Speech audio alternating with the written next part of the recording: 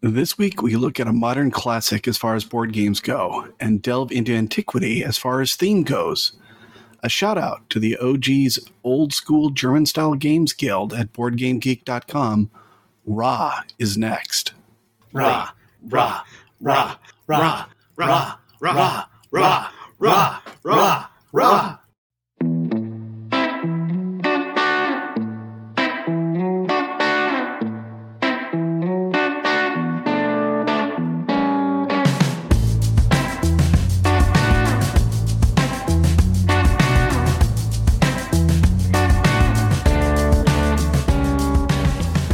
Welcome to Replayable, where we go into depth on our favorite tabletop games that keep us coming back again and again. I'm the start player, Todd, and today I am joined by David and Paul. For our sixth episode, we dig into the Reiner Knizia classic, Ra. It was originally published in 1999, with the most recent version being released this year by 25th Century Games, and with art by Ian O'Toole. Are you two ready to begin this excavation? Osiris would approve. I'm ready to go. One of my favorite games on deck. Let's get into it. All right. Ra is a push-your-luck auction and set collection game with an ancient Egyptian theme. Each turn, you take one action from the following options. Draw a tile that may be added to the lot already on offer, begin an auction, or use a previously acquired god tile to claim a single tile from the offer. Auctions are conducted in a single round and players bid with suns. These are tokens that are numbered 1 through 16. The person who wins the auction places her sun token on the board, and it is the first item included in the next lot. When a Ra tile is drawn, an auction is triggered. It also advances the timer for the current epoch. A game lasts 3 epochs, with players scoring points after each one. We'll talk more about those in a bit. Why does this game work so well? Dave, you mentioned it was one of your favorite games of all time. What do you like so much about it? Well, absolutely. It's one of those games, every time we pull it off the shelf, everybody knows how to play. Everybody knows how to play well. And we're usually going to crank this out in under an hour. So we don't have a lot of games that fill that kind of depth to time ratio that everybody's going to be at a high level. And it's always hard fought. I mean, sometimes somebody has a bad, run of luck in the game, but for the most part, it's going to be a satisfying experience that we could crank out at the end of the night, between games, whatever. It's always on the shelf ready to go. And we got a small handful of games that fit that bill, and this is one of them. Paul, what do you like about Ra? I don't agree with Dave, but I'll get into that later. For me, it's the pacing and brevity. Each player gets to make a decision every few seconds, and play duration is kept under an hour. That's just amazing. And I think it's able to do that because of how it constrains what players can bid. So instead of asking the most painful auction question, how much do I bid? They get to ask, when do I bid? That's a great point. And I agree. When it comes to auction games, one of the hardest things is learning how to evaluate the items that are up for offer. And this is more a question of, when do I want to get in? Because maybe I'm trying to start an auction at a lower cost because I don't want it to get too beneficial for somebody who's going to be able to outbid me. Or maybe I want to let it ride because I have a high sun token and I'm going to be able to take all of these great tiles if people let them build up in the offer. So I agree that the big question here is, when do I decide to try to win it myself versus when do I try to get someone else to bid and lower the number of remaining auctions they have? Because that's another thing that we haven't yet talked about, and that is at the beginning of each epoch, each player only has 3 sun tokens, which means they can participate or win 3 auctions during that epoch. So when you get in and when the other players stay in is another consideration, right? Even though Ra is over 20 years old, it is still played and loved by people because people who hate auction games for that very reason can enjoy Ra. Yeah, I totally agree with that. And I love that Paul mentioned constrained bidding, which is one of the categories listed under BGG, which I haven't seen that specific category before. I just say, yeah, it's an auction game. Well, BGG is now getting subcategories and subcategories to the subcategories. And constrained bidding, that's more inviting to newer players rather than I've got $100, you got $100, and here's this thing that who knows what the value is. What do you want to bid? For a new player, that's a huge barrier of entry. Like, I don't know, $10, $90. But in this game, with that constrained bidding, which can feel a little frustrating at times, it gives you a framework to work within. So your decision space is not huge. It's pretty limited. Or do you want to do this one thing or this other one thing? And it's very simple. And that's the magic of Knizia, right? Comes to your turn, you have 2 or 3 choices, but it's super meaty, even though it's just down to those 2 or 3 choices. That's why I think it works great as a game and great as an auction game. Yeah, and Knizia has several auction games, and perhaps most notably, there is the Auction Trilogy, of which Ra is a part, and so are Medici and Modern Art. Where does Ra fit within the pantheon of auction games for you? Dave, what do you think? Well, you want to talk about the Knizia auction games or auction games in general? Let's stick to Knizia games for now, and once we get through them, we can add in any others if you'd like. All right. And if you don't mind, let's get our dictionaries out first, because when I was going through and looking up auction games, the thing about the Auction Trilogy, Ra, Medici, and Modern Art, that's all there is to the game. That's literally all you do is you auction. But when you get into some of the other auction games, like Amun-Re or something like that, you auction and then you also make some decisions, do some actions, things like that. Right. But I had a hard time finding games other than these, plus maybe For Sale, if my memory is right, where it's pure auction. That's all you're doing. And that differentiates it, I think, from other games like Keyflower, which I think is a fantastic auction game, but it's an auction game and a worker placement game. What about No Thanks? I thought about that. I'm glad you brought that up. What do you think? I think it is a pure auction game. It's just an auction in the negative. Right. I mean, it definitely shows up on the list of auction games. And when I was preparing for this pod, I was surprised because I don't think of it that way originally. It's more, do I want to take that tile? Does it fit into my set? Or no thanks, and I'm willing to pay a token to avoid having to bid that round. But you're right, it is an auction game. It certainly flips it on the head. It's almost an unauction that I'm going to pay to not take it. Right? Yeah, and then another Knizia game, which I believe is an auction game, is Battle Line. Wow. I'm not sure I can agree with that one, but I can see what you're saying, because I'm going to be putting forward my most valuable hand to try to capture particular stones. Yeah, it's like an area control auction. I mean, if you go that far, you could even call El Grande an auction game. But you're basically putting down things for where you want to win them, and it's a back and forth. One person can decide that they want to make the price of position 1 super costly, right? Whereas positions 3 through 6 are cheap. Isn't that something you've talked about, Dave? The universal auction theory? Like every game is an auction if you look hard enough? It's the grand auction unification theory. Is that right? Something like that, yeah. And yes, you can apply it across all sorts of mechanics and say, in some way, this is an auction. But area control specifically, that one is very close. It's hard to not say that that's an auction, is that when I put this many meeples or cubes or whatever into this area, I'm bidding that amount. And so I can see what Paul's saying on Battle Line, that if each column is a lot and then you're just placing your bids on the lot, if you look at it that way, I mean, it comes down to pretty much a pure auction game. Okay, we may have to agree to disagree on that one. I mean, I can see it. I can see it, but I don't necessarily know what I'm paying for in advance, right? I'm trying to build a poker hand, a 3-card poker hand with Battle Line, or Schottentotten is the version that I have in the original one. So I'm hoping I'm going to draw into getting the card I need to complete that bid if I'm going to use auction terminology and win that stone. Ra is a seemingly simple game. Right? You only have those 3 actions that you can take. But there is some surprising depth to it that gets revealed as you start trying to evaluate these and determine when you get involved. What do you think about the depth of this game? How would you describe your approach to it? Well, we talk about the agony of decision. It's one, the things that we look forward to in games, where every decision you make is going to be meaningful. It's rich, and I say agonizing, and I mean it in a good way. Right. Amun-Re has that in spades. That one, to me, is the most agony of decision, but Ra is very close. And it's because it's very simple. Do one of these, usually 2 things. Either draw a tile or call Ra. That's it. That's your decision right now.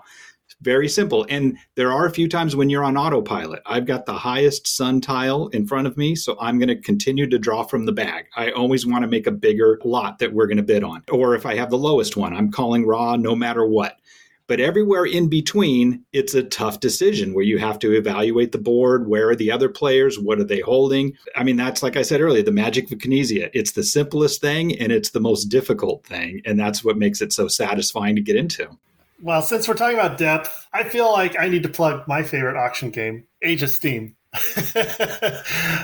To me, that game epitomizes agony of decisions, especially because it is effectively a dollar auction where everything you bid, you're paying even if you don't win the auction. But for the depth of Raw, the way I think of it is there's so little control over what you can bid. You have to focus on what you can control, which is what's on offer. I don't think there's a lot of depth to Raw. To me, it just boils down to if my sun tiles have low numbers, I need to call Raw every time it's my turn and try and force the people with the highest sun tiles to be the last players standing and try to push their luck and maybe not even get to use them.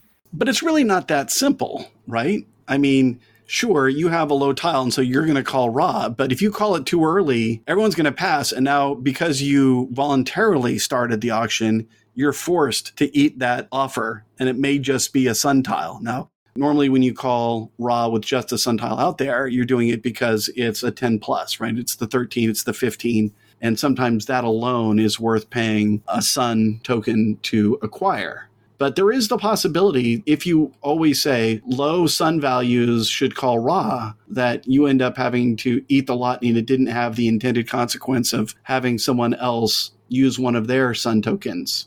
Sure, but if you have a 1, 2, or 3, I don't think there's much of a decision. I guess to Dave's point, if you have a middling number, then there's no right answer. Yeah, the ends are pretty straightforward. It's when you're sitting on a 6, 7, 8, and 9. That's when you have to sit back for a second and heave a big sigh because I'm holding the 8. Todd's got the 9. Is he going to outbid me? Can I force him to use his 9? And that manipulation is where the game's really played. I agree, 100%. Look, I'm terrible at this game. At least there are occasions when I will win and I still don't understand exactly what happened. So help me out here. How do you guys evaluate the lots that are on offer? Because you're doing it quickly in our games. Honestly, I think it's all groupthink. Yes. In my opinion, our group it values civilization tiles extremely highly and doesn't really value other things as high as I might. So I try to just fall in line with what the rest of the group is thinking. I try to be a mind reader more than actually evaluate what tiles are on deck. I think the biggest factor I look at is how many raw tiles have already been drawn. All right. That's true. Although I don't necessarily remember actively how many draw tiles we saw in the last era or the era before. I'm not counting cards like when I play blackjack. I have a vague idea that we might have a raw run right here, but I'm not really following the stats that closely. Well, that one's actually fairly easy to track, right? Because every raw tile is advancing the timer track. And so when the track fills, you just scoop them all up, toss them in the box, right? They're done. They don't get put back into the bag. Well, but sometimes an era ends before it fills, so we didn't use them all. That's true. And also, how many non-raw tiles came out? I mean, I guess I could count the tiles on the table. But honestly, you gave us a breakdown to get ready for the show, and you gave us a breakdown of the 180 tiles or whatever it is, and I hadn't really put that much thought into it with as many times as I've played this game.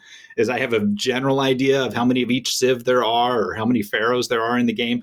But I'm, like I said, I'm not counting my blackjack cards to, know if I'm plus or minus to raise my blackjack bet. Right. And Paul, you said that we highly value civilizations. I think we definitely highly value the first because not having one is what, -5 points? Yeah, it's only a 5-point tile. I feel like there's often times when I play with you guys where the monuments and pharaohs or river tiles add up to more than 5 points, but as soon as the civilization tile comes out, here come the big sun numbers. That's such a good point, Paul. That's so true. Like if they had adjusted the scoring on this, like maybe if you don't get any civilization tiles, you get 0. But if you get 1, you get 5 points. Instead of saying -5, if they just shifted everything up 5 points to 0, I would probably value it differently, even though it's exactly the same.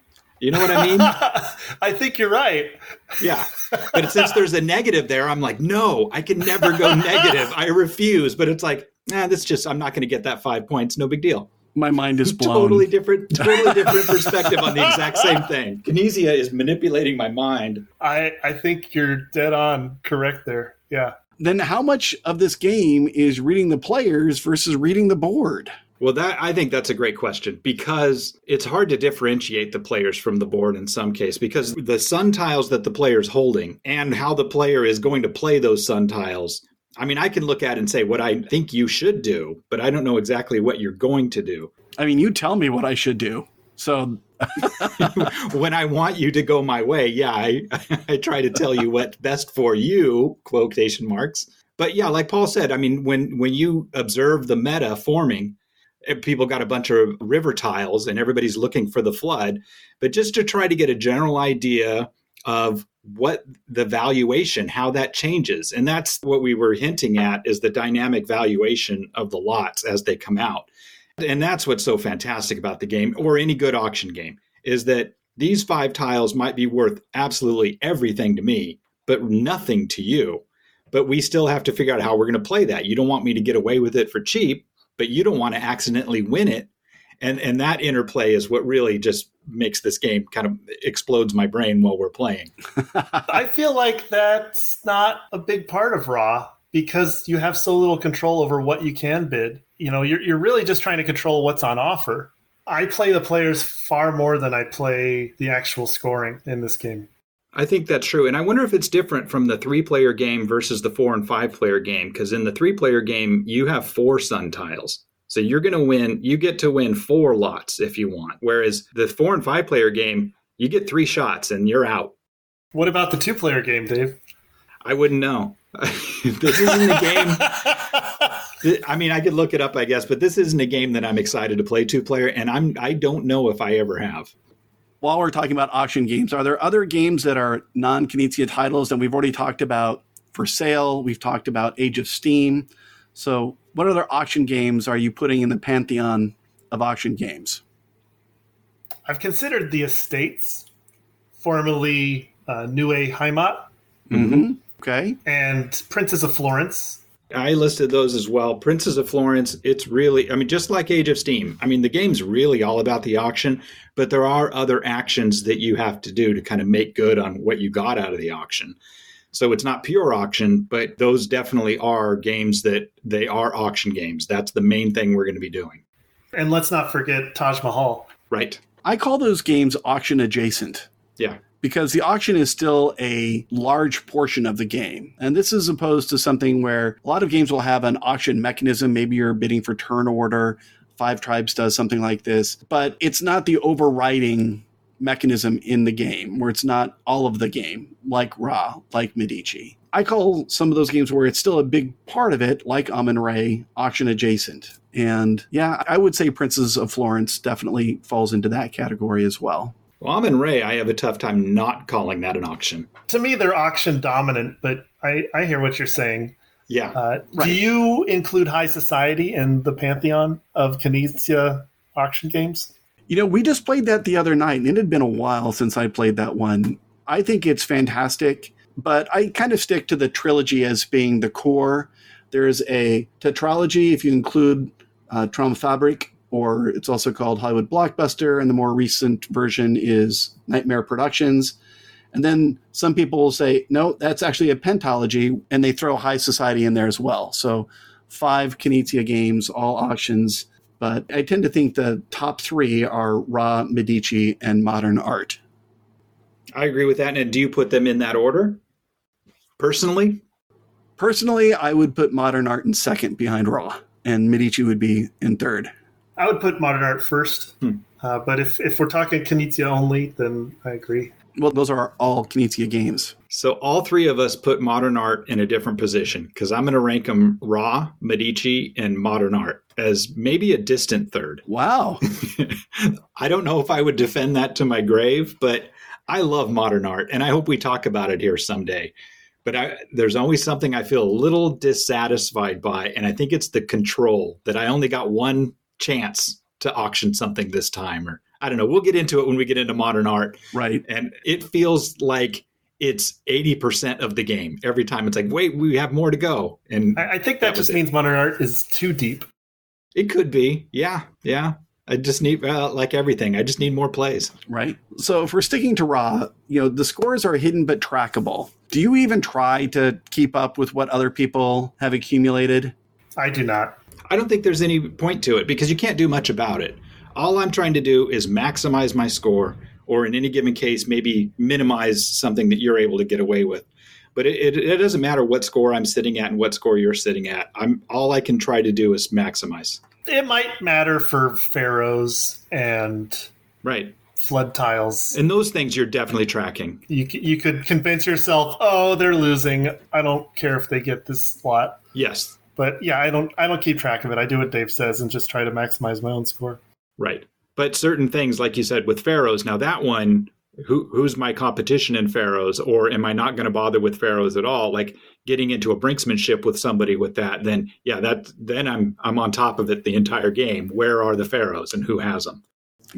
But you guys are really quick with the calculations. So I remember when we're playing, you guys are looking around and you're saying, oh, this lot's already worth 10 points to Greg because he's going to end up getting whatever it is, 3 of the same monument, but then he's also going to get more than 7 different monuments if he captures this lot. Or this is going to be so much more to him in river tiles, or it's the flood that's going to make his already long river activate and score again for that epoch. Yeah, I have to do that to divine what tile he's willing to put up for the offer. Because that's how I play Raw, is I try to guess what tile other people are willing to put up and decide if I want to outbid them or not.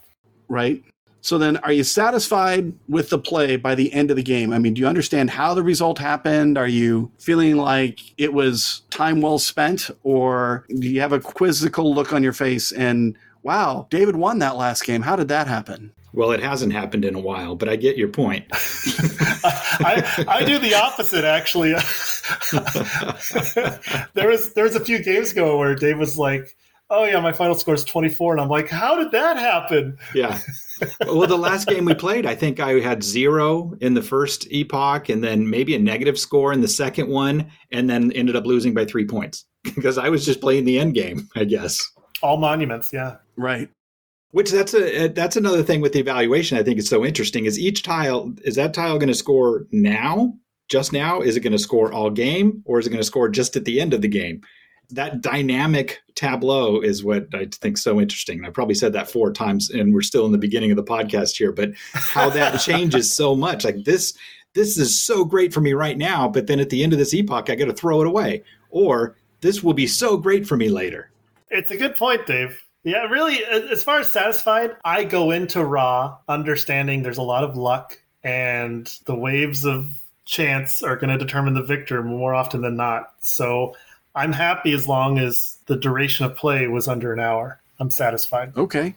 I'm usually satisfied too. I mean, there's definitely that feeling of like, if only I wouldn't have bid this, or if only I would have taken that from you. There's a lot of that where if I lose by a couple points, I'm looking at here's where it went wrong. Because I feel like I have a pretty firm grasp of where my points came from or where they went when I didn't get them. Like we talked about in the beginning, always super satisfied that we got a lot of game in the 45 to 60 minutes or, depending on the player count. Right. One of the key memories I have of this game is, everybody else has used up their sun discs and they're out of it. And I'm the last player, right? And you got the 13 tile, yep. Raw. Oh, that's terrible. No. But now I get to push my luck, right? How many more tiles do I think I can get to the offer? And, by the time everyone else is out, that raw track is almost full. So the epoch could end with the bad tile draw, but I'm sitting there trying to balance the risk reward of being greedy and putting more tiles out there, hoping I add them to my offer and just have a heyday. That is like one of my favorite moments that occurs in this game. But when you think about it, it happens so infrequently. I think it should happen every epoch if people are calling raw at the proper frequency. I mean, unless we just go on a run of raw tiles and it ends super early. Right. Maybe it should be happening every time, but it shouldn't be me. Because I think, if you've outstayed your welcome, I think, and you're the last one in desperation, I don't like being in that position. I mean, it's great when it goes my way. And one of the things, when you said, maybe a raw tile comes out, sure.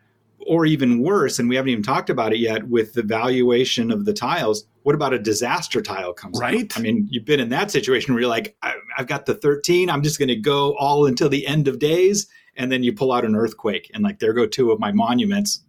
What was I doing? And I've seen Greg agonize over this many times.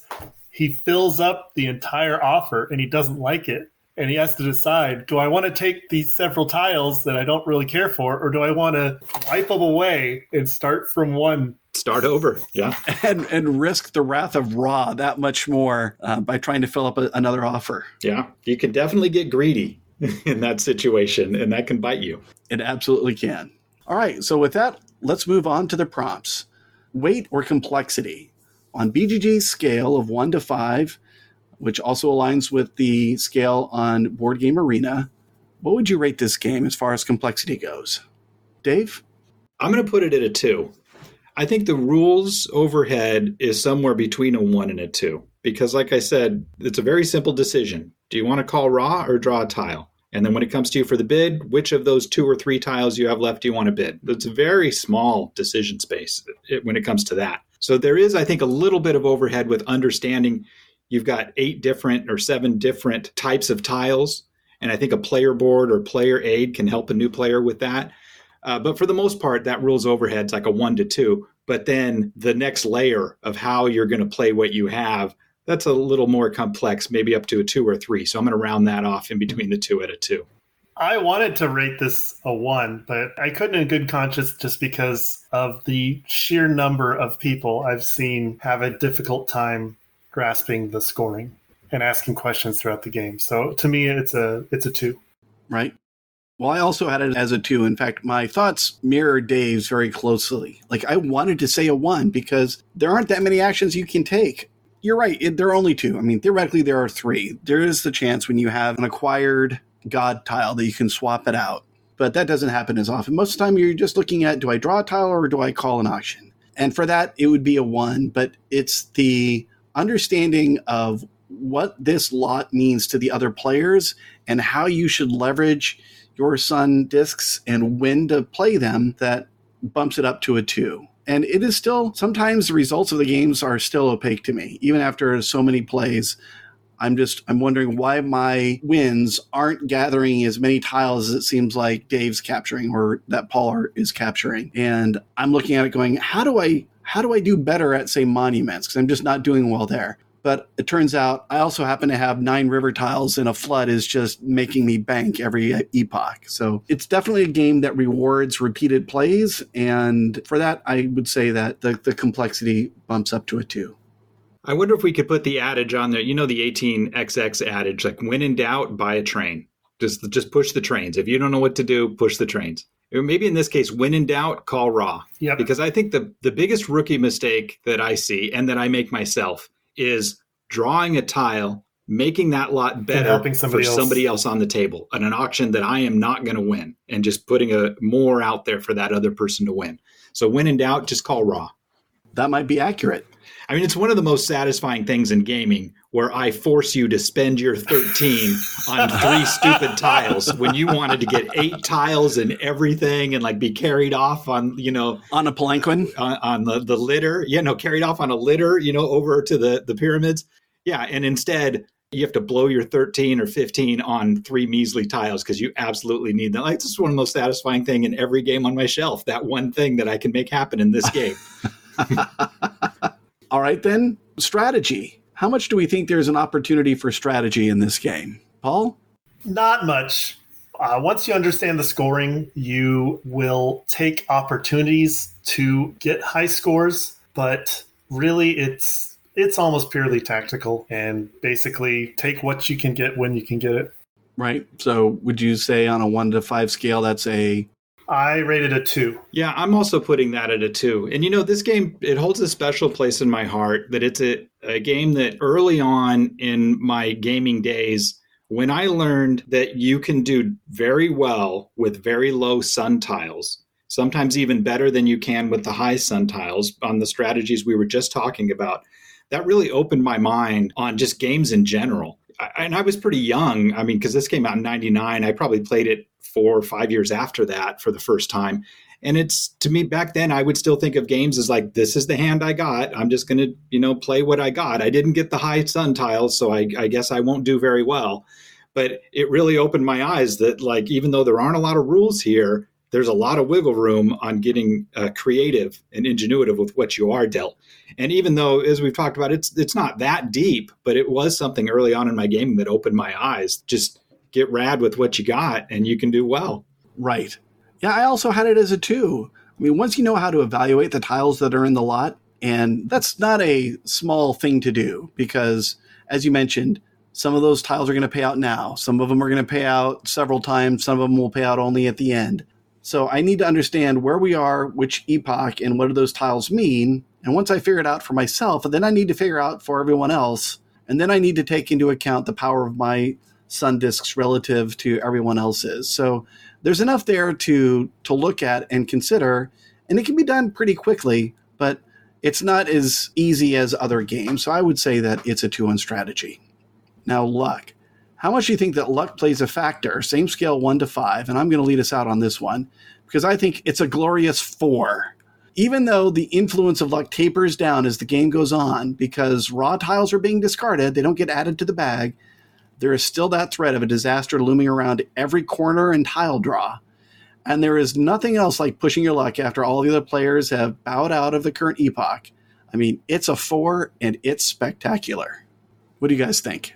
I agree with that. I have it as a 4 as well. And that's not a bad thing. But definitely, I remember early on when I had a lot of plays of this game and I felt like I was kind of, the hot one, that it's my game to lose. And I was not winning. And not that I'm saying it's just because of luck. That's why I'm not winning, bragging on my own skill. But I definitely am starting to see that, like, sometimes I do win. And it's because the tile I wanted came out and, wiping my brow. I was pretty lucky. That wasn't necessarily because I outplayed everybody. I just got the tile I needed at the right time. And I'm all right with that in this, short game. Right. We need to pick a game where we're going to have some big disagreement on one of these. Well, let's see what comes up with the next prompt. So theme. How much do we think the theme has been integrated versus pasted on here? Paul, why don't you start? I actually think it is a very well integrated theme for a Knizia game. So I rated a 2. Well, it's no Tigris and Euphrates. I'll say that. I also have it as a 2. It's almost the poster child for pasted on theme. And I was even contemplating a 1. But then again, you need a flood tile to make your farms pay. Earthquakes bring down your monuments. All right, I'll give him the little benefit. There's some theme going on in there. And honestly, there was a Mafia version of this called Razia. I never wanted to play it. And maybe it's just because I preferred the theme rather than it's integrated so well.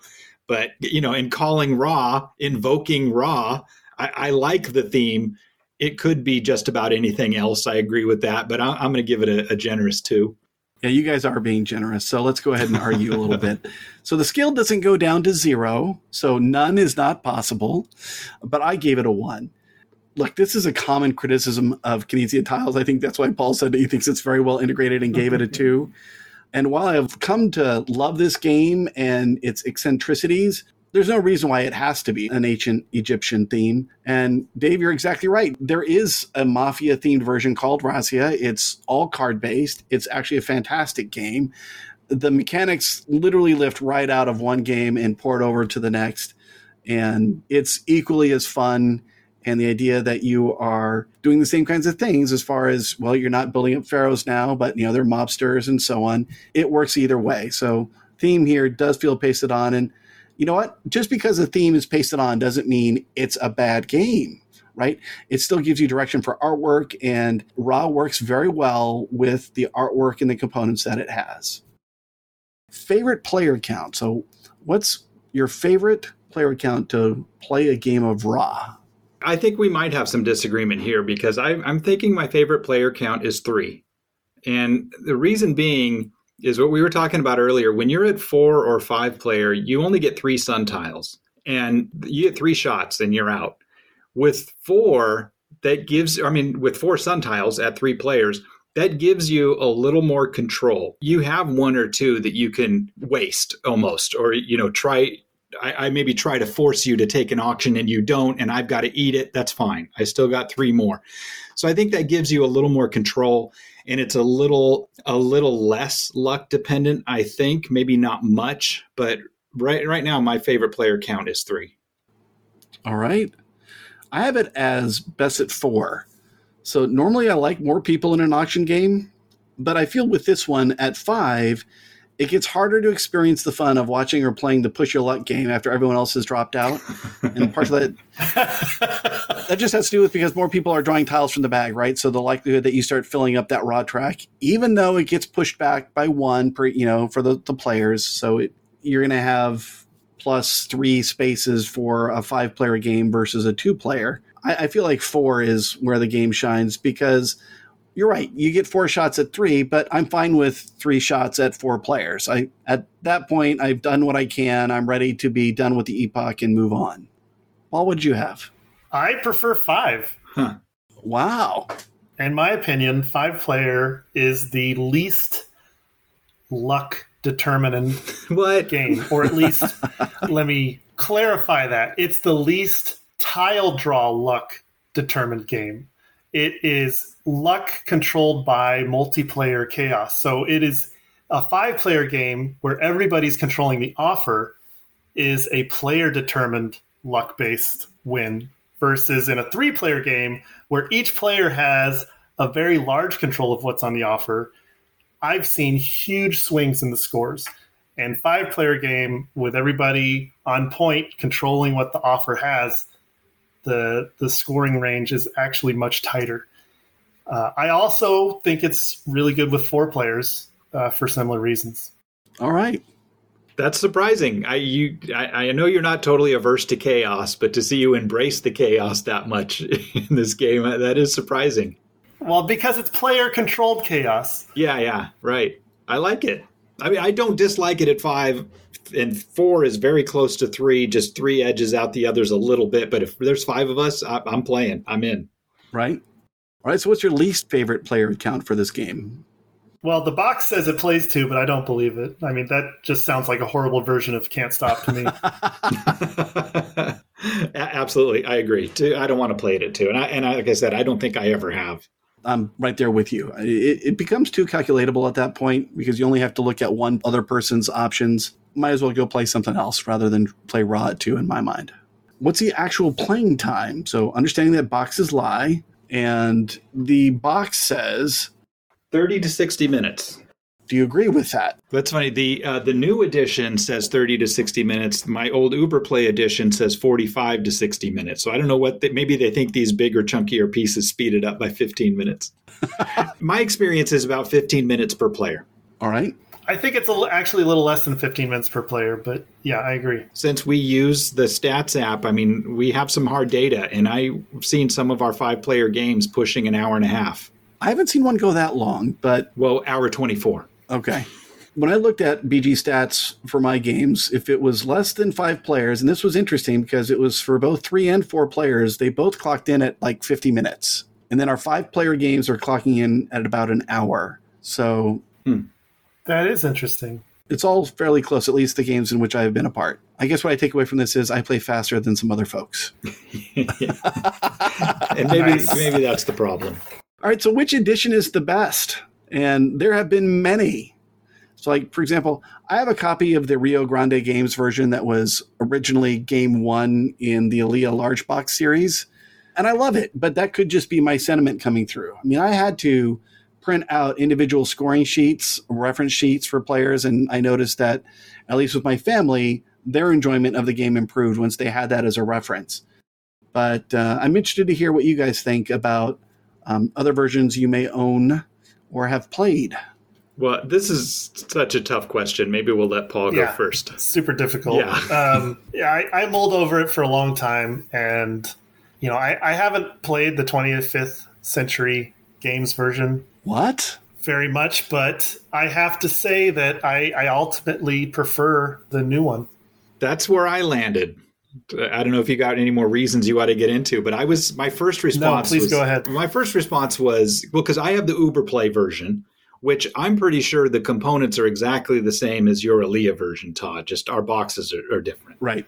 When I look at pictures of the Aaliyah version, it looks exactly like my Uberplay version. And then I have the 25th Century Games, the big Kickstarter one with the obnoxious box size. And it's really the jacked up truck version of this. I mean, it's obnoxiously large.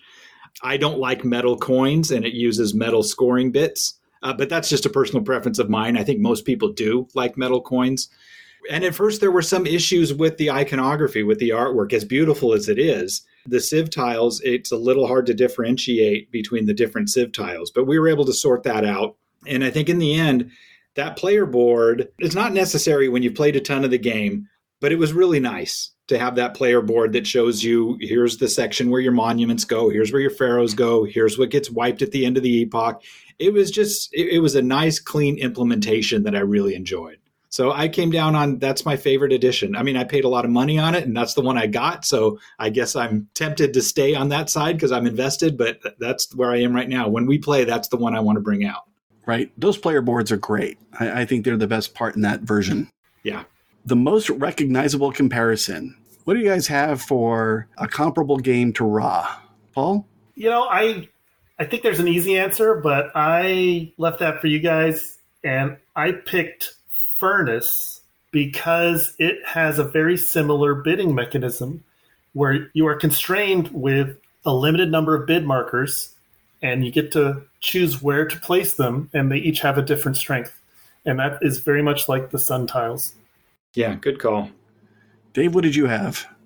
Well, not an auction game, but similar in its simplicity. I'm going with Azul.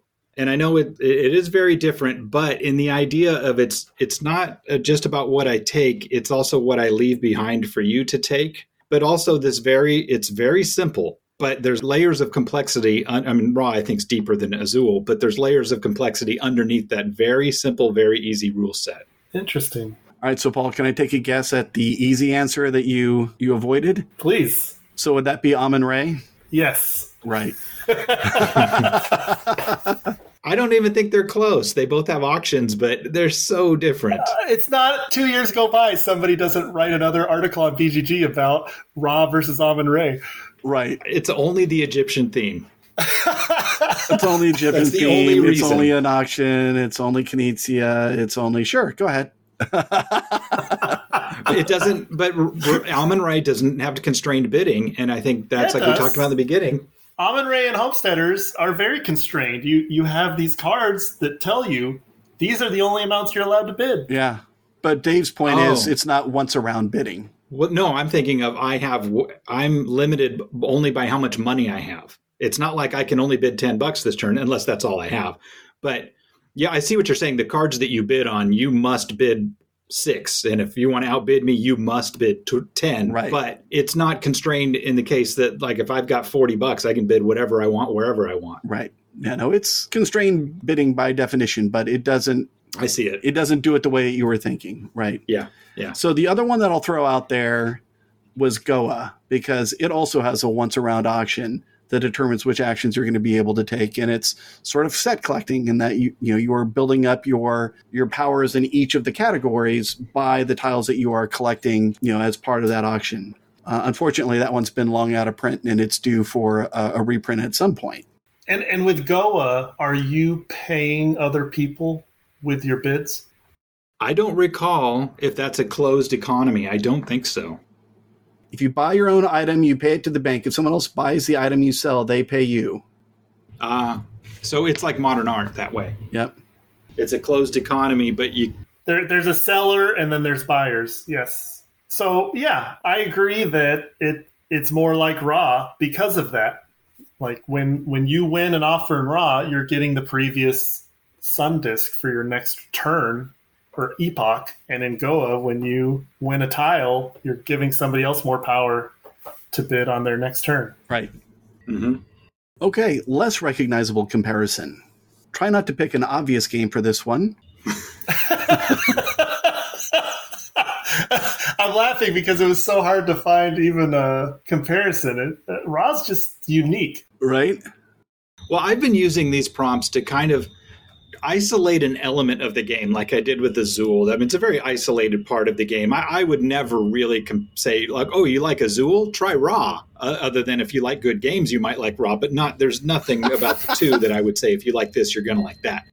But there is something about that closed part of the sun tiles that reminds me of a few other games, and like Niagara. And it's one of the things I like about Niagara is that you have a set hand of cards. We all have the same set hand of cards in that one. But if I'm trying to see where you're going to be, if you're going to get the gems off the side of the river, I'm trying to know what cards you have. Can you go 2? Can you go 3? Can you adjust the wind? Things like that. So that one, having our, what do we call it? Not the closed economy, but in some ways constrained bidding, because that is a sort of a bidding in a way. And Piranha Pedro was the same way, where we have the same sets, and I'm trying to predict what is important to you, what you're going to do based on the set of cards or tiles that you have. Right. So, Paul, were you able to find a second game here? Yeah, so I actually did exactly what Dave said and focused on a specific element of Raw, which is the timing element of when to call Raw and when to draw a tile, and basically trying to predict what other players are going to do. And so I selected one of my favorite games that I just want to plug here in the show, Divinare. Oh, okay. Good call. So in Divinare, you're forced to make a decision every turn, and playing well is all about good timing, when to bid and what to bid on. And if you wait too long to make a bid that you want, because you're trying to play mind games with other people, you'll be forced to take negative points. And I think that's very similar to how to play Raw well. All right. That's a good one. So, Paul, the one I had, you actually mentioned already, and that was the Estates. Nice. So it also has once around bidding. It's a closed economy auction, so you're paying the other players, and you are looking to improve your buildings in the city relative to the other players' holdings. Plus, it also has fun wood components to it. And that also goes a ways, right? They both feel the same tactily. So I had the Estates down for a less recognizable comparison. Yeah. Great choices from both of you. I would love to play more of the Estates. I think we got in our group 2 or 3 games at the same time. And so we played the Estates, and then it got pushed aside for whatever new other game came out. And I feel like I haven't spent enough time with it because I really enjoyed it. Yeah, I like playing the Estates, but I never feel happy when the game is over. So I'm not one to recommend it. Well, that's interesting. Okay. If Raw's being played at game night, then what's the best double feature game that goes along with it? What else do you want to play? I just went with what we've done before, which is Modern Art and Medici. If you're going to play Knizia Auction, play all 3. I mean, it's hard to beat the trilogy night, right? Yeah, a night of the trilogy is fantastic. We've done that a couple of times, and it's always fun. But we do tend to play Raw more than we play the other 2 games. And so I think it works well as an amuse-bouche or, End of the Night Chaser. So if we've got another main event on deck, maybe as we're warming up to bring it out first, or we finish, it's only 10:30, let's, crank something else out real quick. Everybody remembers the rules. The setup is, a heartbeat. We're off and running. So it works as a great, not a filler, but a great, second in a double feature. Okay, so that's a cop-out. Because you didn't actually have to name anything. You just got to say, oh, no, it pairs up with everything. So well, I'm overall agreeing with the Knizia Auction trilogy. I mean, that'll be my number 1 answer. Okay, fair enough. So I knew you guys were going to say the trilogy, so I forced myself to find something else. And what I would suggest, just sticking with the Egyptian theme, is Favor of the Pharaoh, which is the Egyptian wreath theme of To Court the King, which is a game I actually really enjoy by nice. Thomas Lemon. Okay. I've never heard the wreath theme. Yeah. The idea there is you are building up your tableau through rolling dice, and you're attracting different nobles to your side, and then they allow you to either roll more dice or manipulate the results so you can go ever higher. And then ultimately someone is going to capture the favor of the pharaoh and trigger the end of the game. But it's nice, it's quick, it's light. So if Raw were the main course and you needed something even lighter to finish off, Favor of the Pharaoh might be a good contender for that. I mean, we could just do Egyptian Night, play Agizia at the end of that. And we're good. I love to court the king, so I'm sure I would really enjoy Favor of the Pharaoh. Yep. Do you have to court the king, or do you have Favor of the Pharaoh? Which one do you have? Are you asking me? Of course. Yeah, well, you're the only one. Yeah. Paul and I don't own either. Well, the answer is I have them both. Oh, yeah, I should have remembered who I'm talking to. Well, you should bring it sometime because I've only played To Court the King online. I've never played either in person. And it was a cool genre of games that got hot for a little while. I don't really like Kingsburg that much. It's a little long for what it is, but that's kind of in that family. Right. I have airships. And it's half the time, yeah. Yeah, I have airships, which is okay, but I don't think it's similar. But To Court the King, I think, is the pinnacle of that genre. And I would love to get that on the table. All right. If you like fill in the blank, then you're going to like Ra. And I'll just jump in here and say, if you like push your luck games. So for me, it's the most exciting part of the game. It's the one I'm looking forward to. I hope I get the opportunity. So Dave, I know you said you don't want to be in that position where you're desperate. But there are some times where, if I can manipulate people to get out early and I'm going to have that opportunity, boy, do I really want to be able to do it. So if you like that rush, that gambling feeling that you're pushing your luck and trying to get as much as you can out of the offer, you might like Ra. Paul, what'd you have? Knizia. Yeah. Yeah. Fair. But, I thought about this, and honestly, I did not like the game of Ra until I decided to just play it fast and not worry about calling Ra early and often instead of drawing the tile. And then I learned to enjoy it. I wanted to get weird with this one, too. So one of the things that I like about Ra is you're building your tableau by kind of slicing off pieces of the pie to build your own pie. So I went with, if you like the feeling or the concept of that old video game Kicks, and that's kind of dating me, I guess, because not a lot of people maybe know that, but you have the screen and there's like some menacing thing moving around inside the screen, and you're carving off edges of the screen while that thing's away from you, and you're trying to carve off as much as you can. And Ra kind of feels that way, is how much of this can I like get this little scoop for me over here and get another little scoop for me as I'm building this tableau bit by bit at a time. And sometimes I just got 2 tiles, but it was just right. Or sometimes I got all 8 tiles and it's all great. So if you like that idea of kind of hodgepodging and piecemealing together your tableau by tooth and nail, or however you can come by it, that feeling that in games, then this is that kind of game. So how do you spell that? I think it's just QIX. It's kind of Tempest graphics. So did Ra replace a previous game for you? Well, for me, it's Modern Art, because Modern Art, in some ways, it's like a pinnacle of auction games because of the different kinds of auction. There's so many fantastic things going on in Modern Art. But in the end, I always feel like the game ended way too soon because people across the table that I can't control are playing cards, and I didn't even, sometimes I don't even get to play one card out of my hand. I don't get to make one decision out of it. And that part of Modern Art I find dissatisfying. And so once I played Ra after that, I think, well, this is the auction game I want to play every time. And I don't hate Modern Art at all. I love Modern Art.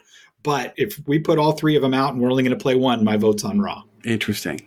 Paul, what did you have? I thought maybe it replaces High Society, but, the more I thought about it, they're different enough that I'd still play High Society, but I would prefer Ra. Right. And my answer is no, it didn't replace anything. I didn't even get introduced to this game until I acquired my copy in 2005 as I was beginning my journey into Euro games. And so, I guess I was lucky. I encountered a game that I ended up really enjoying, and it still survives to this day. But it didn't replace anything before then, except for not playing games. It replaced not playing games. Yeah. Has it been replaced since then? I would say it hasn't been replaced, especially because we have this new version. Now, there was a time where we were starting to play a little more Medici than we were playing Ra, and then maybe going back and forth, maybe playing them equally. But now that we've got this new, fancy edition, right now, nothing's replacing Ra right now. It's kind of had a resurgence lately. Right. Yeah, I think, at least for some groups, Furnace might replace Ra since they are so similar. But Furnace is a heavier game and it takes more time. So for us, Raw is still what we pull out at the end of the night, like Dave said. Yeah. Right. So I mentioned that this game has been re-implemented by Razia, and Dave, you brought it up as well. And Razia is Mafia themed. It also does away with all the negative effects. So there are no funerals, droughts, earthquakes, or unrest, or whatever their equivalents would be within a Mafia themed game. But we've actually taken Razia with us on vacations because since it is all cards, it travels really well. So within that context of if I was going to take an auction game on vacation with the family, it's been Razia, and we've done that successfully. I actually have something to add to this that I just remembered. Shout out to our old player, Drew. There was something about Raw he didn't quite like, and I don't remember what it was, but he really liked Priests of Raw. And I've only played Priests of Raw once, and I don't remember what problem it's solving in Raw, but I'm sure there are quite a few other people out there that prefer Priests of Raw over Raw. Okay. You want to give that a try sometime? That's on your shelf as well. I mean, we did play it. I played it over at Paul's house once, and I don't really remember the details of it and why it was considered, better by some. We can absolutely give it a shot. All right. Soundtrack. Dave, this question is for you or by you or however inspired by you, however you want to put it. So what music would you want to listen to while playing Ra? And you can go ahead and take the lead. Well, we got to go to the desert, of course. So this one, I'm pulling out Peter Gabriel's Passion, which is the soundtrack to The Last Temptation of Christ. And it has lots of lonely lost in the desert, which I sometimes feel when it's my turn to decide if I'm going to bid that 15 now or hold on to it later. A lot of despair, things like that. So Peter Gabriel's Passion, that's my choice while we're playing Raw. All right. Paul, did you have anything? I prefer Dave's choice. I was just going to play the Bengals on repeat. We can do that too. Wow. So I realize it's not the right era, but for me, I would be playing the Ben-Hur soundtrack. Nice. Okay. I mean, we're not talking Roman chariot racings, but it's got, a great, big, powerful ancient empire, crunchy brass going. So I'd want that one playing in the background. And I was actually listening to it as I was preparing for this podcast, and it just works. Awesome. Okay, rating. On Board Game Geek's scale of 1 to 10, no decimals, how would you rate Ra? I rated a 6. Wow. That sounds a little low. Okay. Well, why is it a 6? I mean, so I go by the tooltips on BGG. 6 is will play if in the mood. And that perfectly describes how I feel about Ra. If I'm in the mood to play something fast where I don't have to think very much and I give myself up to the winds of luck, then Ra is a great game to play with you guys. Okay, makes sense. Well, I am rating it a little bit higher than a 6. To me, I have this rated as a 9. Now, I think if it came out today and but I can defend it, because if it came out today and we played it, I would probably give it a 7 or an 8. But I first played this game about 20 years ago, and I played it a ton of times since then. I'll play tomorrow night when we get together if you guys want. That replayability, the fact that I'm not tired of it at all, I mean, I don't want to play it every week, but the fact that I do want to keep replaying it, that gives it a couple of bumps in my book. I mean, there's a lot of games I played back in 2004, 2005, right around there, that I do not play anymore. So I'm keeping it at a 9. Wow, that's surprising because I also gave it a 9. But I'm also one of the more generous reviewers out of our group, so I tend to like almost everything. And I think this is a great game. It's always welcome at the table. And so I might take you up on your offer. If you want to play it tomorrow night, let's go. Our last question, is it replayable? And more importantly, how often would you want to revisit it? So Dave? It's absolutely replayable, like I was just talking about. And this replayable question, obviously it's the title of the podcast here, and it's become one of the more interesting questions that we come to, is that why is a game replayable? Right. And in this game, I don't think I'm learning anything else about Ra that I haven't known for the past 10 years. I mean, maybe learning about the other players that I'm playing against, like to what Paul was saying. So I don't think there's deeper layers to the onion that we keep playing so that we can understand this, complex framework anymore. It's a wash, rinse, repeat game for me, is that I want to see how I can do this time. And it's that dynamic board, the dynamic valuation. It's how the game state changes and how the other players are going to play tonight. And since that's different every time, and that's the kind of thing, games with variable setup and things like that I think a lot of games try to put that in now. And I think it's because of these old games like Raw, is that I played the exact same game and it was totally different than the last time I played. And the fact that this gives you a unique experience, I'm ready to keep coming back to it. It's not an every week game, but it's definitely, 3-4 times a year at least. Right. Paul, what'd you have? I believe it is replayable. And for me, it is a great way to end the night if I don't want to go home yet, but I do have to go home in the next 60 minutes. And I'm tired and I don't want to think too hard. Okay. Yeah, I also had it down as a replayable game. And as we do these episodes and we keep talking about how often we want to go back and revisit these games, I realized that we could start filling up our dance cards pretty quickly, and it'd be hard to squeeze more games into the amount of time that we have. So I wouldn't want to play this game every week, but I could definitely play it monthly, once a month, and I'd be happy to see it come out again at the next opportunity. All right. And with that, the sun has set on this episode. Thank you both for being available today. I really enjoyed learning about how you two do so well at this game. I'm looking forward to using some of your own strategies against you. Didn't you win the last one? Yes, I did. So you're just sandbagging now. Also appropriate. Our next episode will be even more secretive than normal. Until then, rah, rah, rah, rah, rah. Thank you for listening to Replayable. Support for our podcast comes from listeners like you. Thank you for your support. You can find us online at replayable.fm, on Twitter as replayablefm, and on Instagram as replayablefm. We're all new to this, and we're only going to get better with your help and your feedback. You can get in touch with us via email at todd@replayable.fm.